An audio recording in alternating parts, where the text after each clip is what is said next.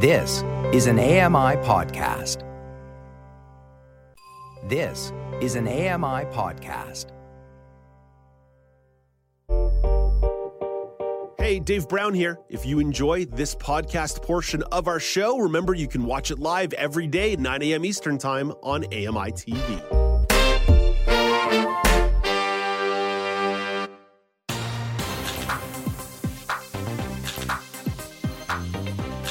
Welcome back to Now with Dave Brown on AMI. I'm Mike Ross, filling in for Dave, who's off today and Monday, and will return to the show on Tuesday.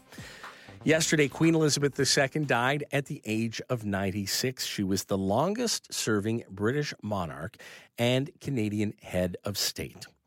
Joetta, this is a topic that you have brought to us here today. So let me start by asking about your reactions and reflections to Elizabeth's time on the throne. It is certainly the end of an era. I think that's what a lot of commentators are saying, the end of the second Elizabethan age. She has been, whether or not you bear a lot of affection for the monarchy or even the concept of the monarchy, she has been a fixture in people's lives. I think it's fair to say that there isn't a Canadian under the age of 17 that has been around, that has not had her as a reigning head of state. That is a lot of people who have seen her picture on the coins, on the $20 notes, and on stamps. I have to note that while a lot of politicians in recent memory, certain U.S. presidents come to mind, have had terms marked by a great deal of controversy in her 7 decades on the throne.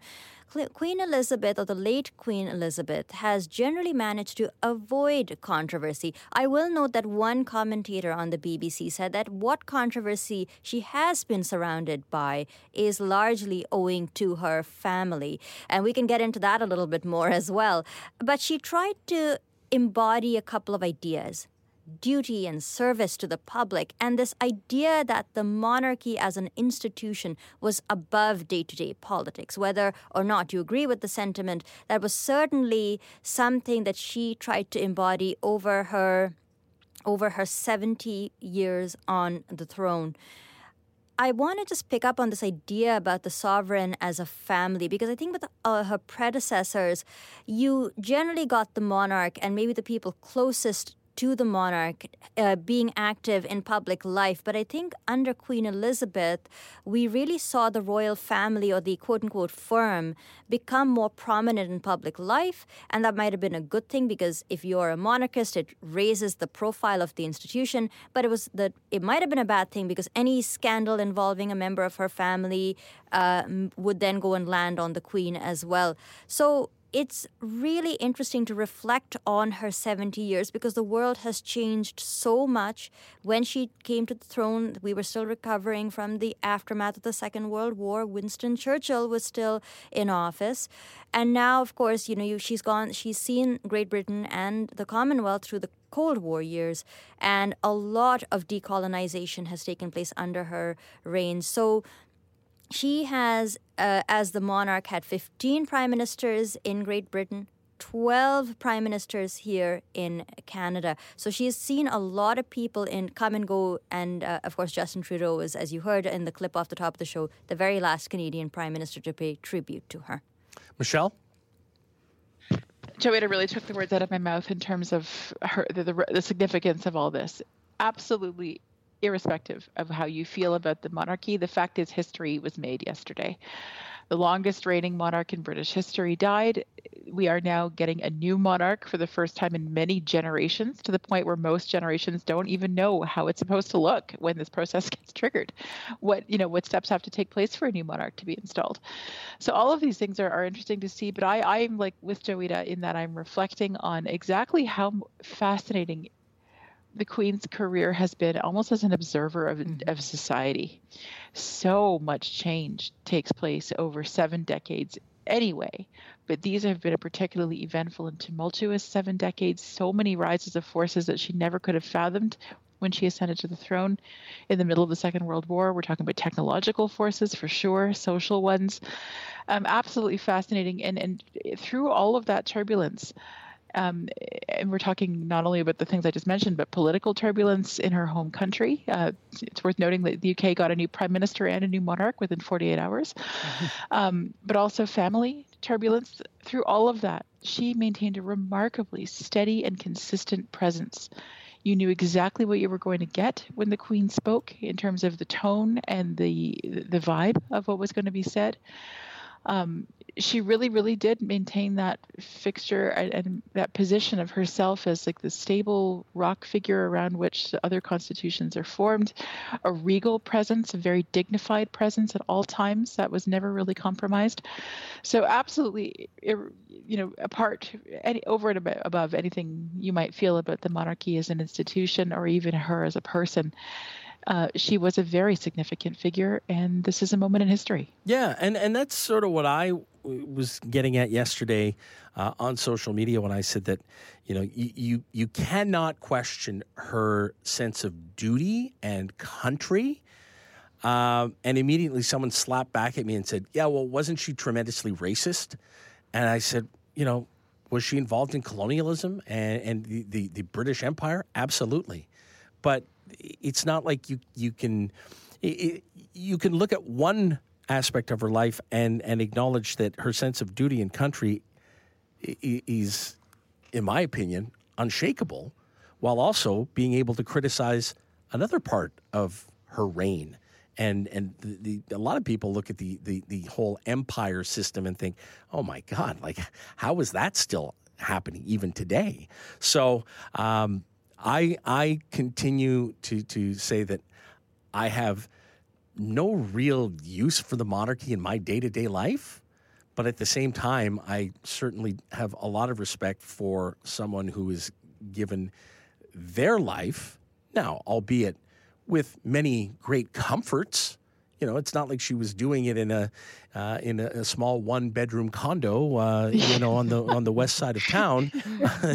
There have been comforts, but I would also challenge anyone to go live in that same fishbowl and tell me that you're entirely happy living that life. The other thing that I think, as someone who does not follow or feel the need for the monarchy to be involved in my day-to-day life, I still remember exactly where I was, what I was doing when I first heard the news yesterday. And it just felt like, as I was listening to a talk radio show and the anchor said, oh, do I announce Queen Elizabeth is dead? And it was like someone had come behind me and just sort of pushed me hard in the back. Wow. And I was like, what? So, yeah, it was a weird moment. And then, of course, talking to my mom last night, and she remembered and reminded me of the story of being at the National Archives when the Queen was visiting Canada in 1977. And it was October, 4-year-old me peeking around a big pillar, and the Queen was standing there and yelling out, "Hi, Queen."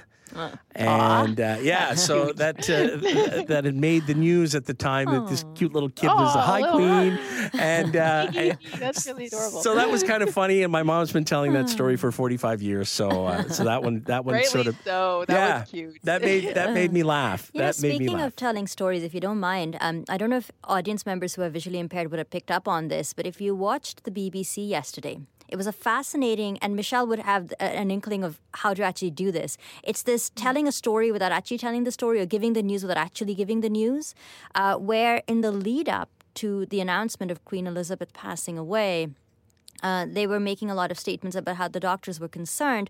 But one of the tells was that all the anchors on BBC, the men were all in black suits with black ties and white shirts, and the women were all in black. And I wouldn't have known that, because that is such a significant tell. And I thought I'd mention it because if there were people in the audience, these are the sort of ways in which people use visual cues to communicate the news, even if they are not allowed to actually read out the official announcement. So I thought that was very interesting as someone who's visually impaired. Absolutely. It certainly is. I have to say, I heard about that beforehand, and it you kind of wonder about how much intel they had, because ahead of such a thing, that move can go from distasteful to right on point in the space of a single news alert, right? Yeah. So I can't imagine they would have wanted to maintain that look if they didn't have a sense that things were moving more quickly than the rest of the public was aware of. Yeah. I also think along those lines,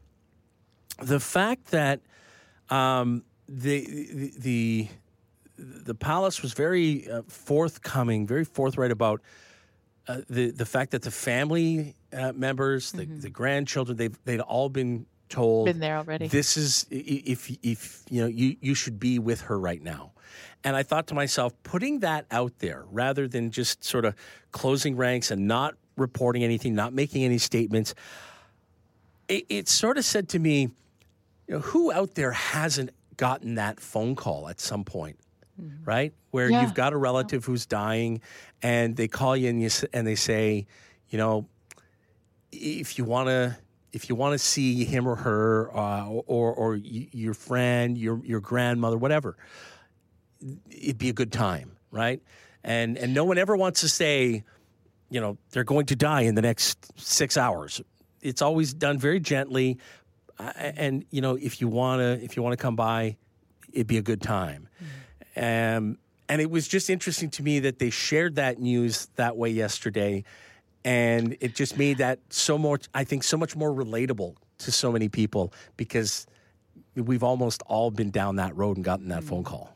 It's a really good point, and it's worth noting that Buckingham Palace has in recent years anyway been quite good about providing bulletins on the Queen's health. During the Jubilee, for instance, there would be notices saying that she won't be appearing at X or Y, but they would say, okay, she's not doing this particular function because of back trouble or whatever it was. Yeah. And they would make it clear that it was more minor. And I hadn't really thought about it from the way you were just describing, Mike, but you're right. In that it is a very relatable thing. We've all had to, take sick days from work, beg off social engagements because of a headache, whatever. But that kind of phone call of, okay, the family's coming in now from out of town, that does humanize things a little bit. And there haven't been that many opportunities because of some of the elements we talked about before to feel connected to many members of the monarchy, but the Queen in particular on a very human level like that. Absolutely. Hey, Dave Brown here. If you enjoy this podcast portion of our show, remember you can watch it live every day at 9 a.m. Eastern Time on AMI TV.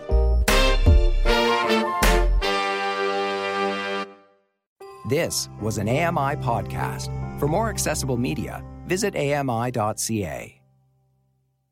Hi, I'm Red Sail, inviting you to download the latest episode of My Life in Books, where internationally acclaimed authors discuss their lives, their work, and 3 books that have resonated with them. That's My Life in Books, available wherever you get your AMI podcasts.